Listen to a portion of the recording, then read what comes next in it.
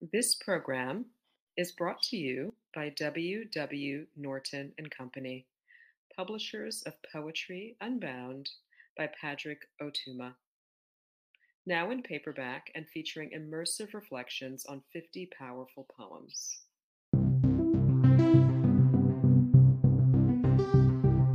We hope you enjoy today's offering for Poem a Day, unarchived from the public domain and presented by the Academy of American Poets.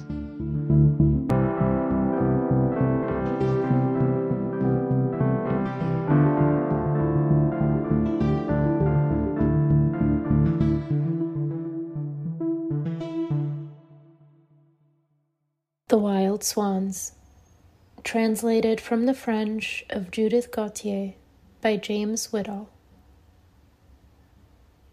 Before daybreak, the breezes whisper through the trellis at my window. They interrupt and carry off my dream, and he of whom I dreamed vanishes from me. I climb upstairs to look from the topmost window, but with whom? I remember how I used to stir the fire with my hairpin of jade as I am doing now, but the brazier holds nothing but ashes. I turn to look at the mountain.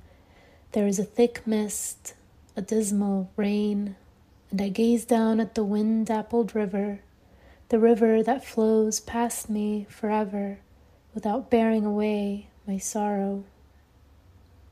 I have kept the rain of my tears on the crepe of my tunic. With a gesture, I fling these bitter drops to the wild swans on the river, that they may be my messengers.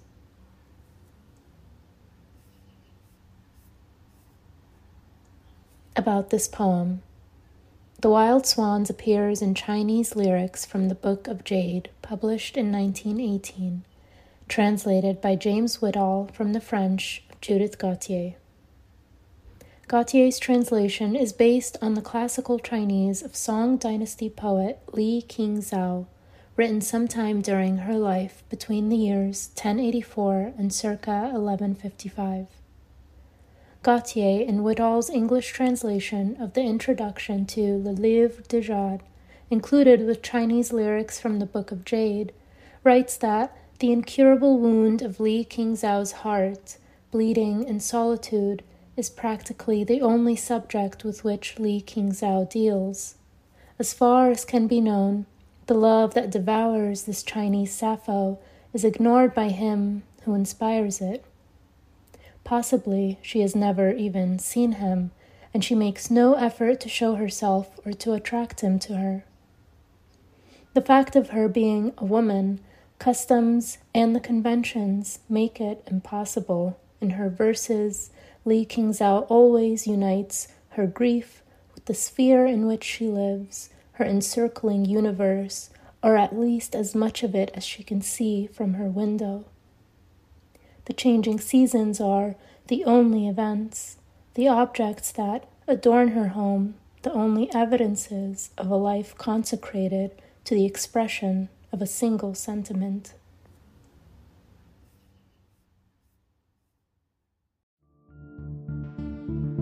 Poem a Day is the original daily poetry series featuring new poems by today's poets.